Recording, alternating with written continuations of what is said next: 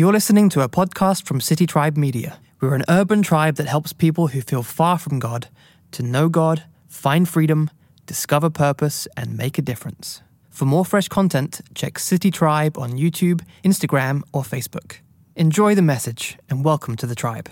Now here's Lee Wong. Well, howdy, tribe. Hello to everyone joining us digitally and listening via audio. My name's Lee. I'm one of your tribe teachers. And just a quick addendum to our announcements. If you, in our time today, in your time watching with us digitally, feel after our time you want to continue processing your thoughts or have somebody pray with or for you, be sure to go to citytribe.church/prayer. We have folks ready and willing to pray with you. They will follow up with you. And one other thing, I recognize that this has been an incredibly difficult year, and this pandemic has hit some harder than others. And so what I'm about to say, you guys, I totally understand if you check out, but I want to just say thank you, especially to those who have been able to give even just a penny to continue this kingdom movement. So let me encourage you guys to continue to contribute here, sow a seed, invest in the kingdom if you can. If you cannot, again, totally cool. If you're a visitor, I totally understand. But we want to continue to be able to spread the message of Jesus in this world to give hope in a time that we are in. Now, today, we are in part 3 of a 4-part series that we have called The Gift and the Giver. The gift being a reference to Jesus' Holy Spirit poured out into us when we declared in our heart of hearts that Jesus is Lord. And the giver, a reference to the fact that Jesus' Spirit, when he indwells us, gives us new, eternal life, not just in a future date, but right here, right now, in its fullest possible capacity. And so Jesus' Spirit is the gift that gives. And last week in part 2, we learned because we have been renewed that we must be very mindful to seize and take captive every thought that comes against our new identity, every thought that comes against who Jesus says we are. And today, part 3, we're going to continue to unpack what it means practically to live by the power of this gift. We've said that we have to develop the discipline daily to live by the power of Jesus' indwelling Spirit. And so for some of you, you might have wondered, like, okay, how exactly am I supposed to know what Jesus' Spirit is telling me? And maybe you've asked, how do I differentiate between my own thoughts and external influences, cultural influences, and what Jesus' Spirit is saying for me to do? Well, the answer to those questions is in a letter that's been collected in our Bible. We're going to survey that letter today. It was written by a Jewish man named Paul and directed to the first century Jesus-centered community, the tribe in a city called Corinth. So we know this letter as 1 Corinthians. If you plan to highlight and underline, follow along, open your Bibles to the section titled 1 Corinthians. And as always, before we jump into our teaching, let's ask the Holy Spirit to help us out, to testify to us, to teach us and remind us. Would you guys join me in a time of prayer? Heavenly Father, we thank you for the gift that is your Spirit and the gift that is your word in the scriptures, that we might learn from them and that you might speak to us through them.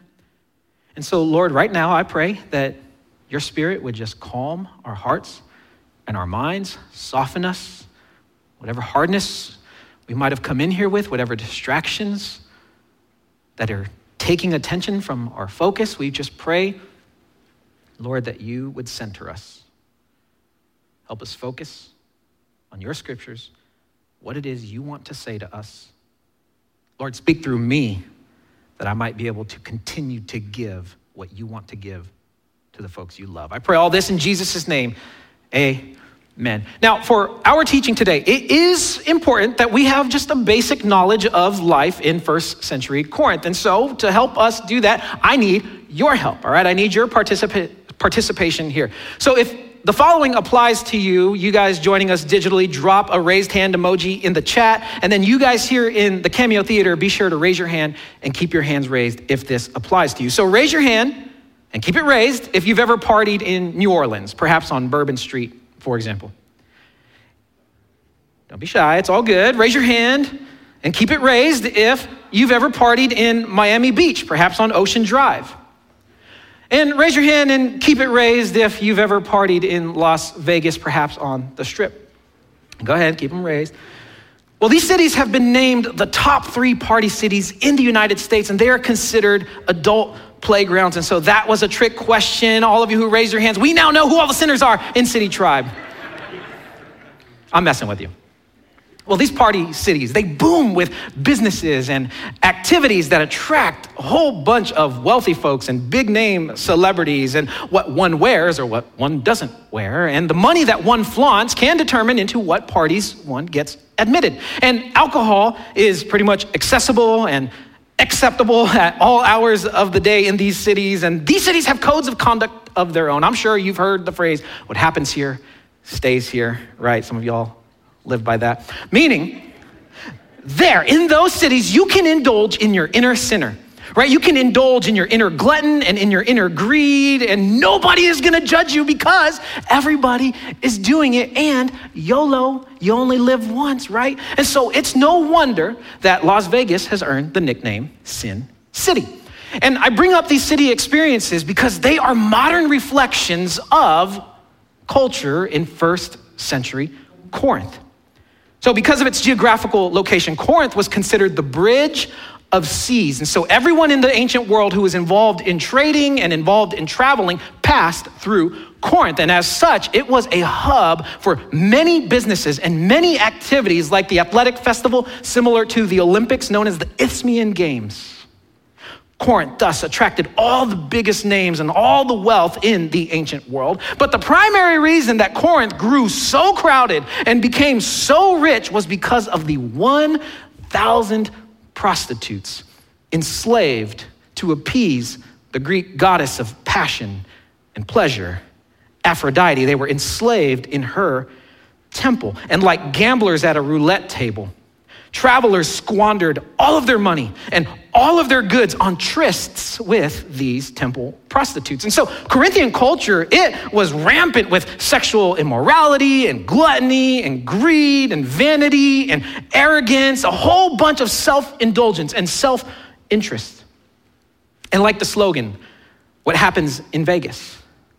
This ancient city had a slogan of its own, and it was this: not for every man is the voyage to Corinth.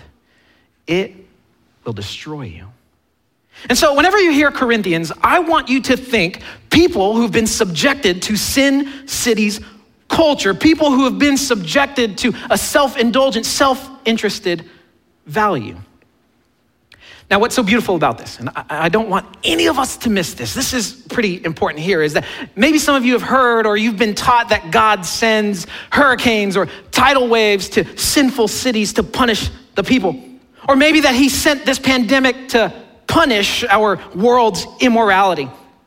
But the reality is, when God wants to send a message to sinners, he sends a person. Like he sent Jesus to be born of a virgin, to enter into our world, to engage with sinful people, that he might pour out his spirit into us so he could indwell us, be God with us. And by that power of the very indwelling spirit, God sent Paul to Corinth, a voyage not for every man. And so don't miss this. God clearly adored even the sinful Corinthians. And he had a desire to be Lord of their lives so that he might gift them with the Spirit he freely offers every single one of us. Well, the scriptures teach for a year and a half, 18 months in Corinth, Paul preached this message. And it's the same message that we at City Tribe exist to persuade you of. It's the same message, the same wording that many of us declared in part 1 of this series. And it's this: he preached, there is one Lord, Jesus Christ. And then after successfully sparking a Jesus-centered tribe there, Paul moved on to his next assignment. But a short time after that, a group of Corinthians from that Corinthian tribe, they reported to him certain concerns about other believers' conduct. Some were caught in the intense undercurrent of that Corinthian culture, and they reverted back to their old way of living. They had perverted Paul's teachings about Jesus with human wisdom and philosophies of their day and of their culture. And some, they sought supremacy and they sought superiority over other Jesus' followers. They had returned to that self-interested, self-indulgent way of life. And I have to imagine, for that concerned group in their tribe, that this would have been very disenchanting, disheartening.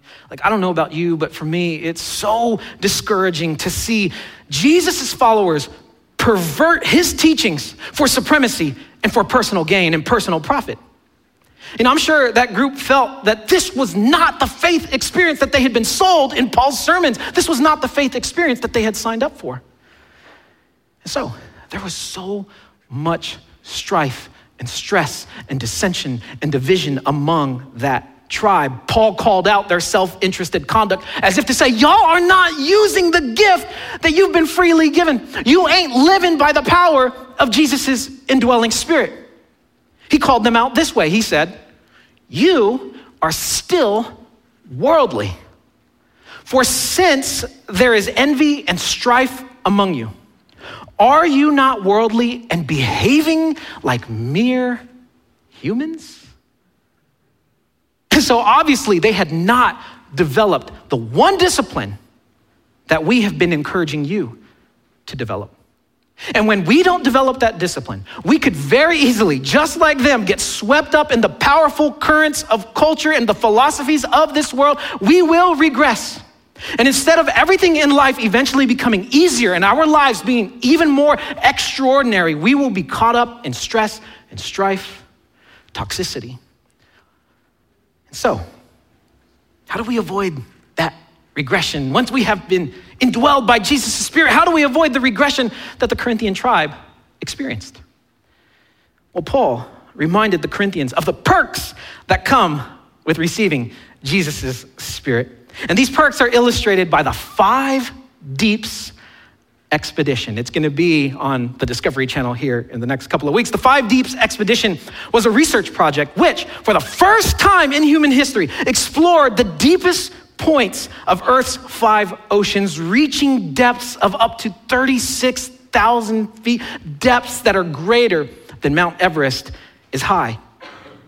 For 10 months, a team of the world's greatest scientists and engineers, they mapped 47,000 ocean floor miles in deep trenches. They even captured, check this out, they even captured on camera this never before seen balloon on a string looking translucent gelatinous fish.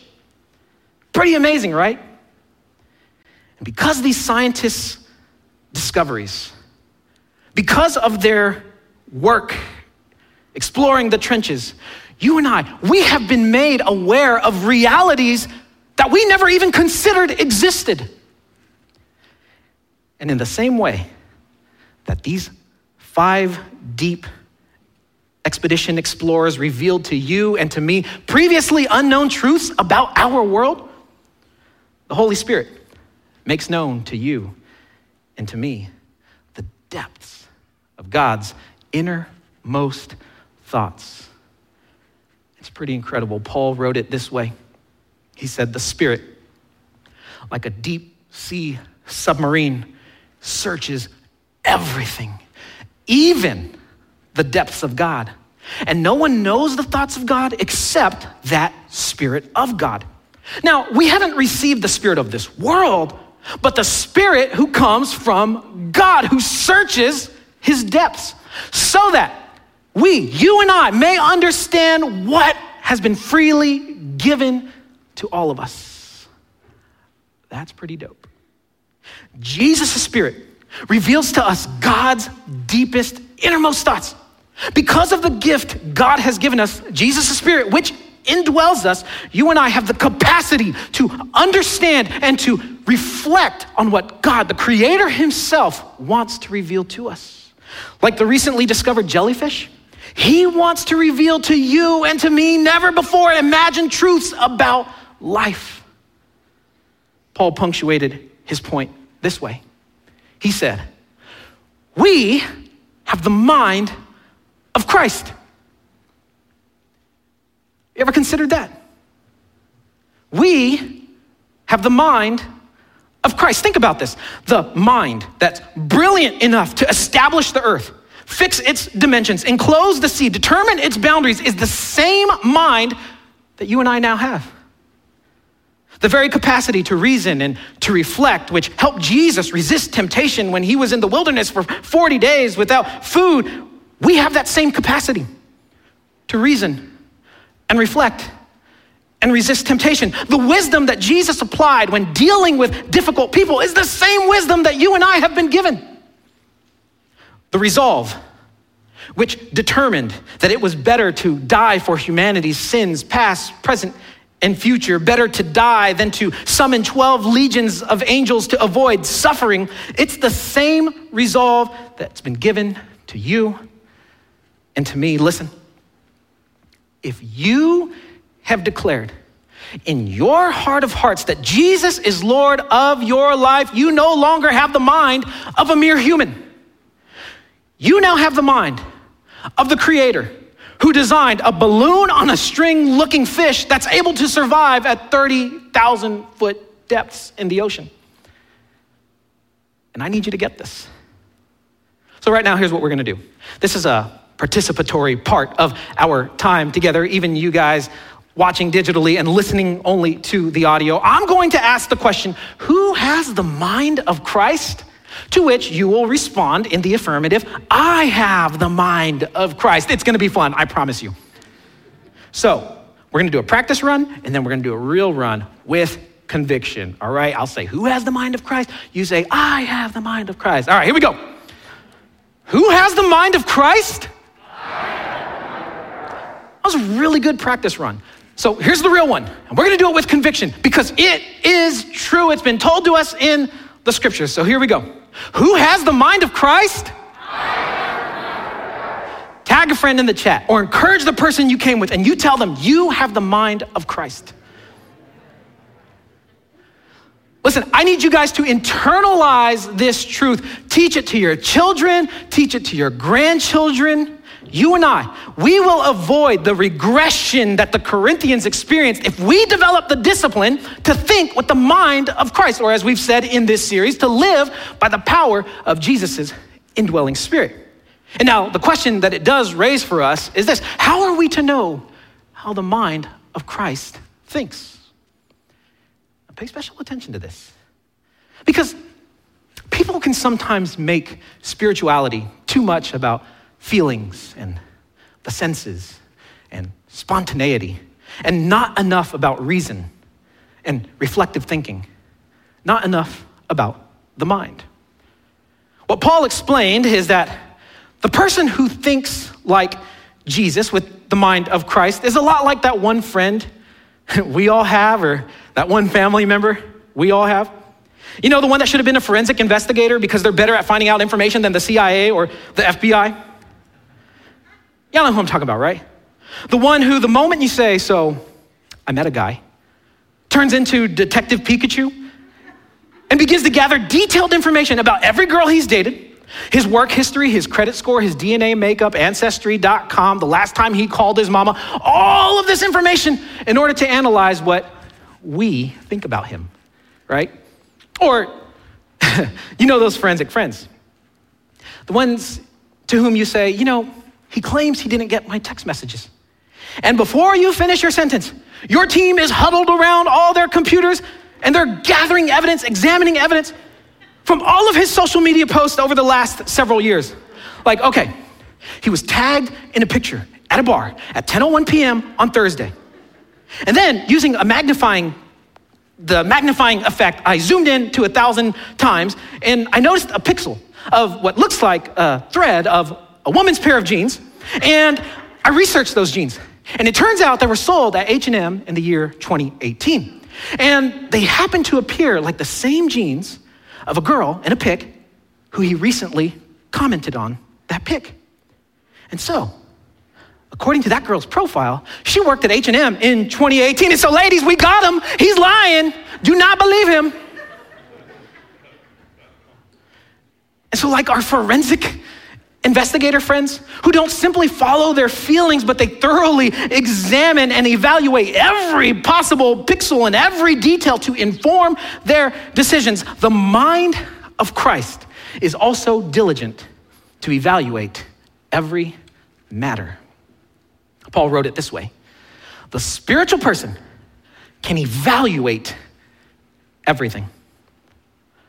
And so, to live by the power of Jesus' Spirit, it isn't about just going with how you feel and spontaneously about a certain matter. You've got to forensically examine every detail. That is what the mind of Christ does, evaluates everything. So before you criticize that person, ask Jesus to reveal to you your own self-esteem, your own self-worth and intent. Before you get into that relationship, even though you're completely infatuated with him or with her, you feel good about this one this time, evaluate with the mind of Christ whether or not it's wise for you to jump in and get involved with this person. Before you get out of that relationship, even though you may have lost that love and feeling, evaluate with the mind of Christ and the depths of his wisdom what's really driving your desire to leave, and if it's what's best and what's wisest. And heck, thoroughly examine the teachings that you hear, not just from us here at City Tribe, but any other teacher, and ask Jesus, Lord, is what I am hearing aligned with your wisdom, or is it the wisdom of this world?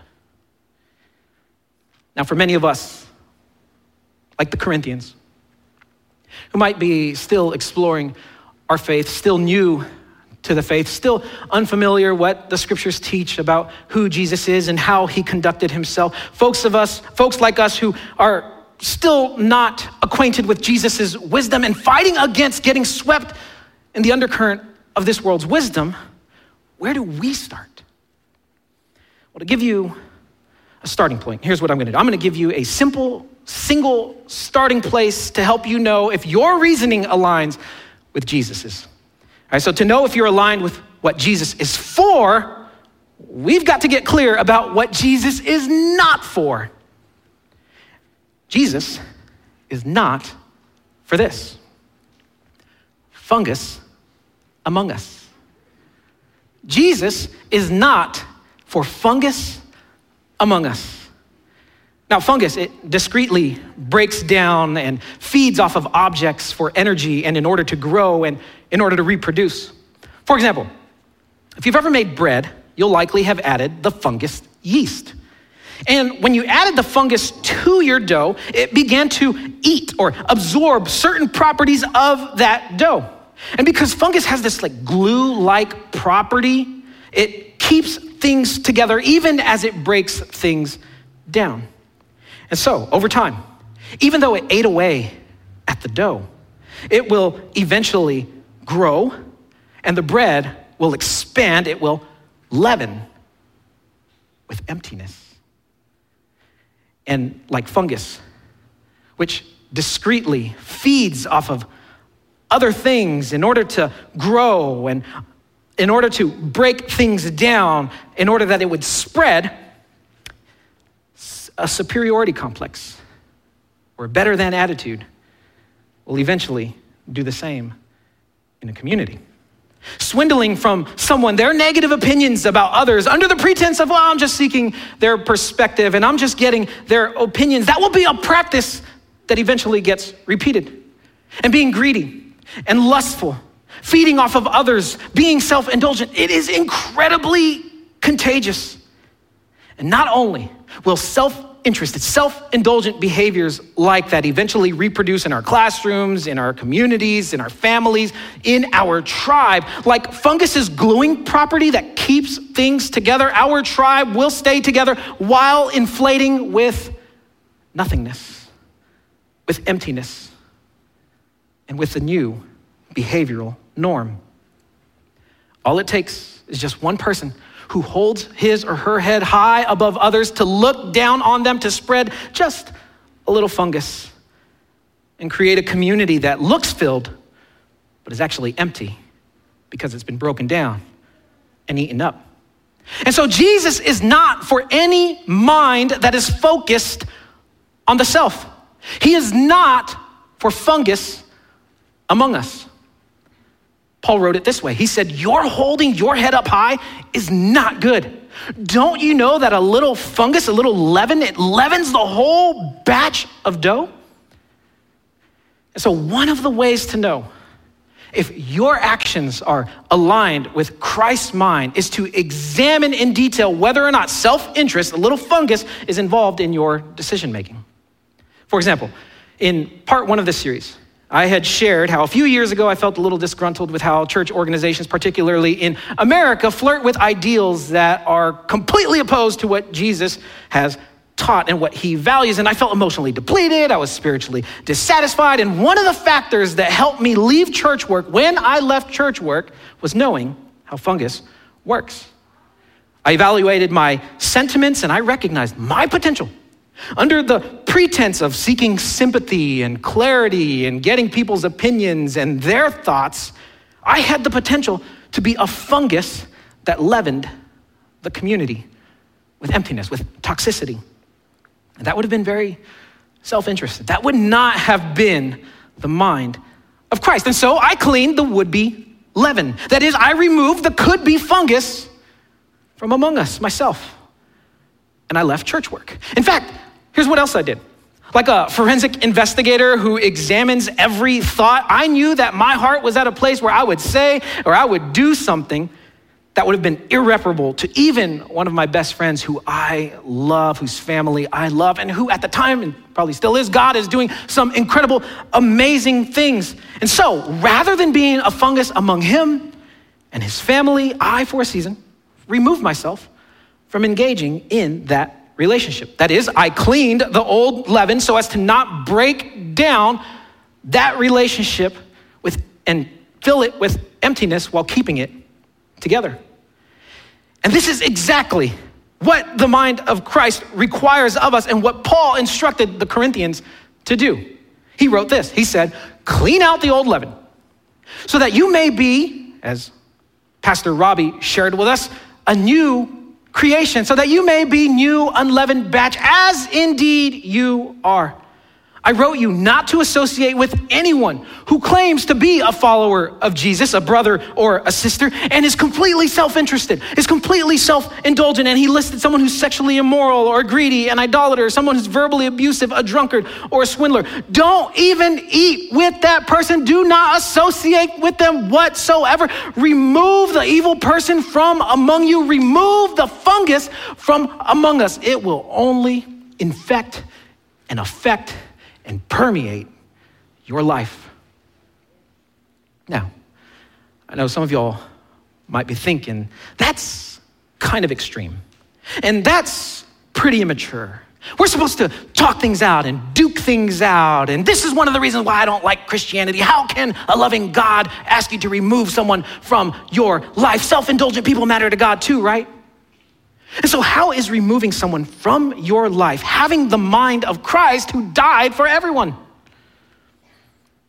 Well, when we, with the mind of Christ, evaluate Paul's instruction to remove someone from our lives whose self-interest is like a fungus that's growing and spreading, well, we get clear about what Paul doesn't say. Here's what Paul doesn't say. Paul doesn't say that that person is no longer of any value or any worth, that they are forever canceled. And he doesn't say that removing them from your life has to be permanent. It could be just for an hour as you go for a run and cool off. It could be for a day or a week or a year, however long it takes that person to turn from self-interested ways, self-indulgent ways, and return to living as Jesus is Lord.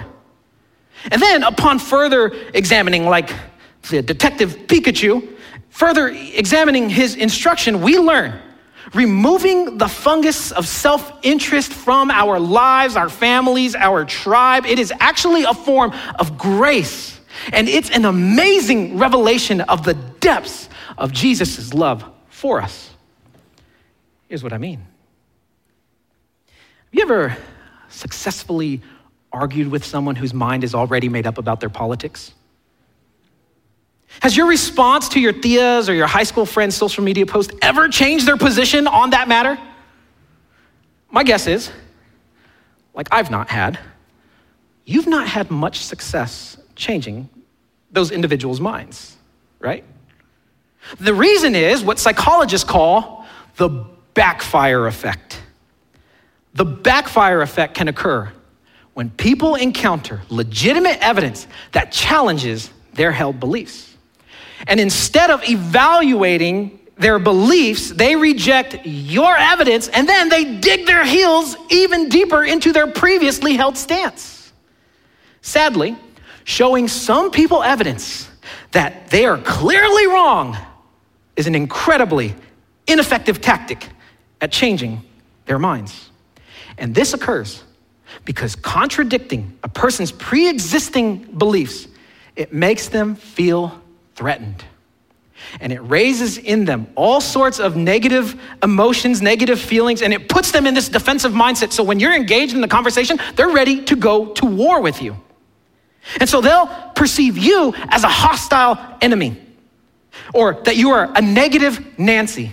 And they will throw out your completely valid, legitimate argument as something that can't be trusted.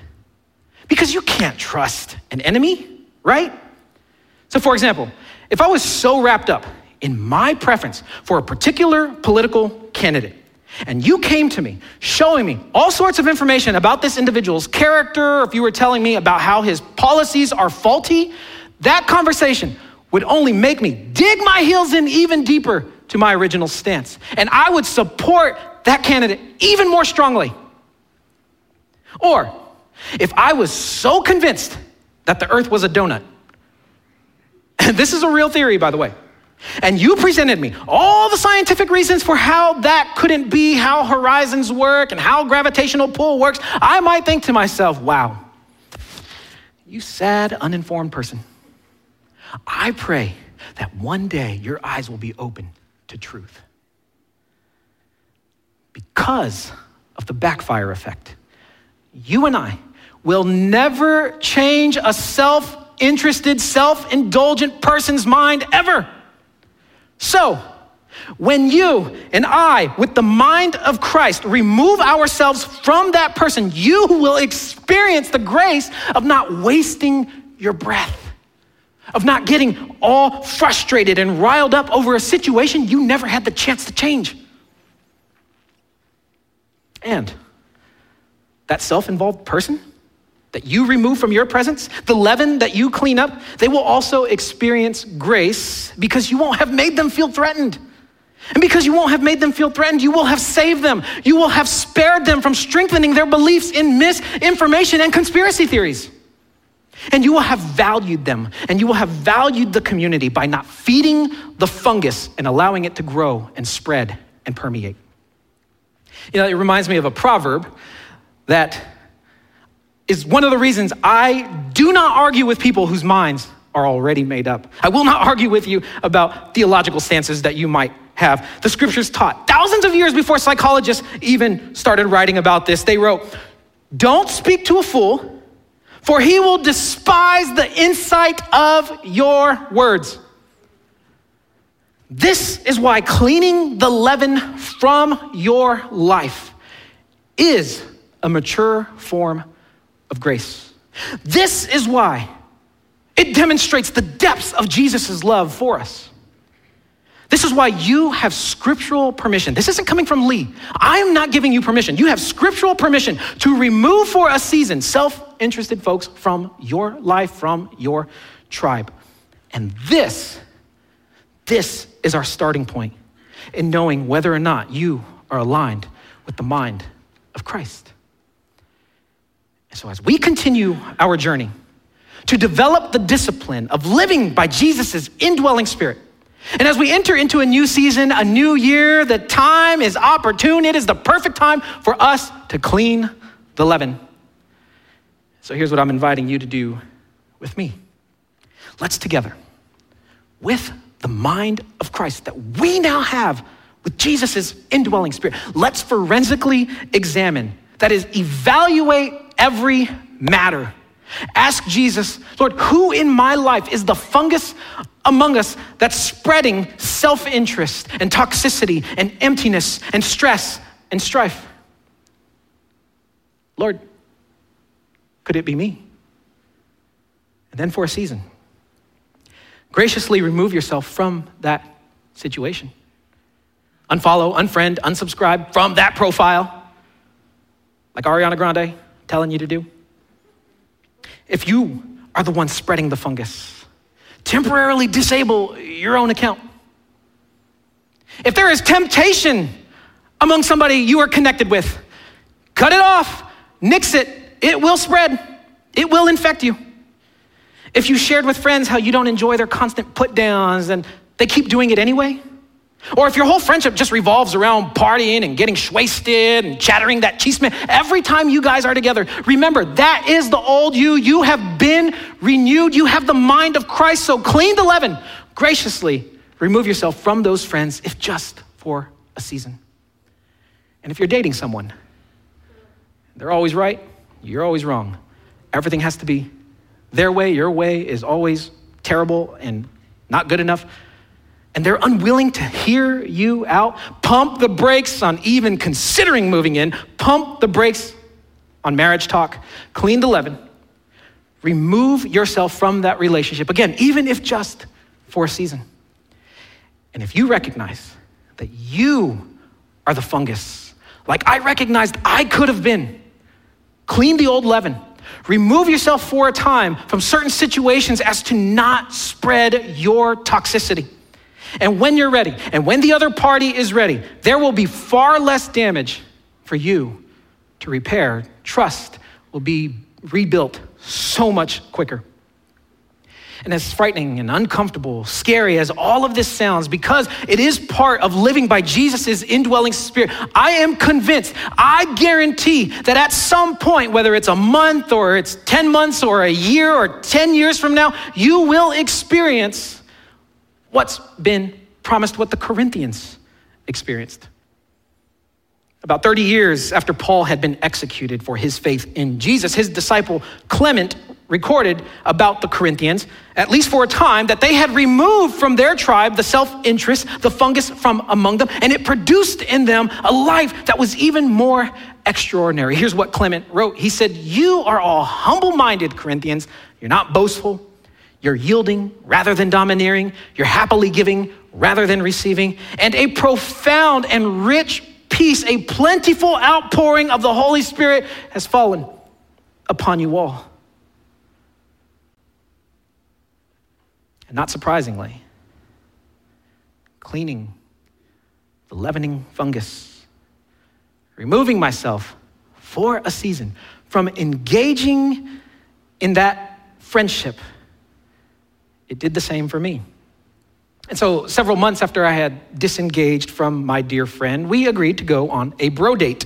And being in a much better place mentally and emotionally, I was able to receive what he had to share without feeling threatened, without the backfire effect.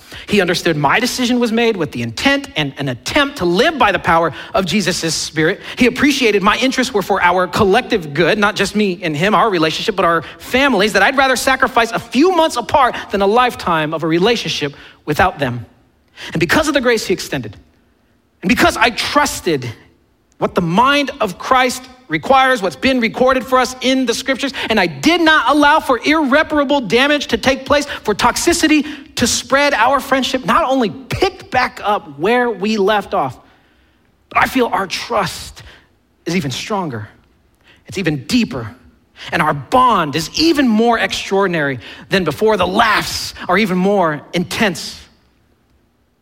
And I want for you, for all of us, our whole tribe, to experience the same fungus-free life. So, remember, you have the mind of Christ. And with the mind of Christ, evaluate everything like a forensic investigator. Examine every detail and remove the self-interested, the fungus from among us. And this is the single starting place to develop the discipline that we've been encouraging you to develop daily, to live by the power of Jesus' indwelling Spirit. Would y'all join me in praying?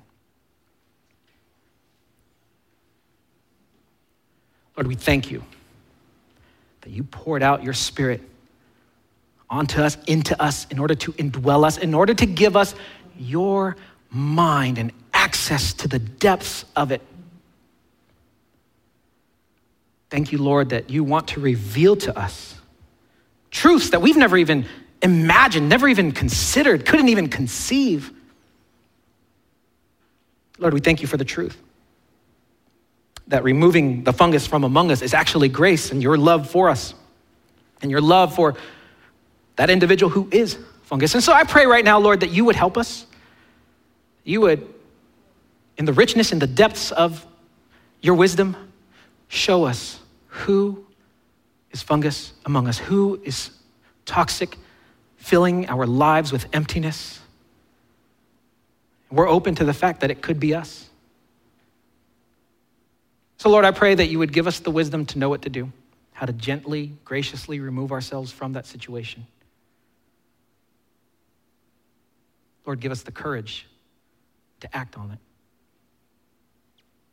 We want to experience a more extraordinary life and live by the power of your indwelling Spirit. We pray this in Jesus' name. And everyone who agreed said, Amen. Brothers and sisters, we are going to continue this series next Sunday. But before then, Christmas Eve, here in the Cameo Theater with our lead pastor, Doug Robbins. I love you guys. I hope you guys have an exceptional week. We'll see you then. God bless. We're glad you were part of the tribe today. To further connect with us, check citytribe.church.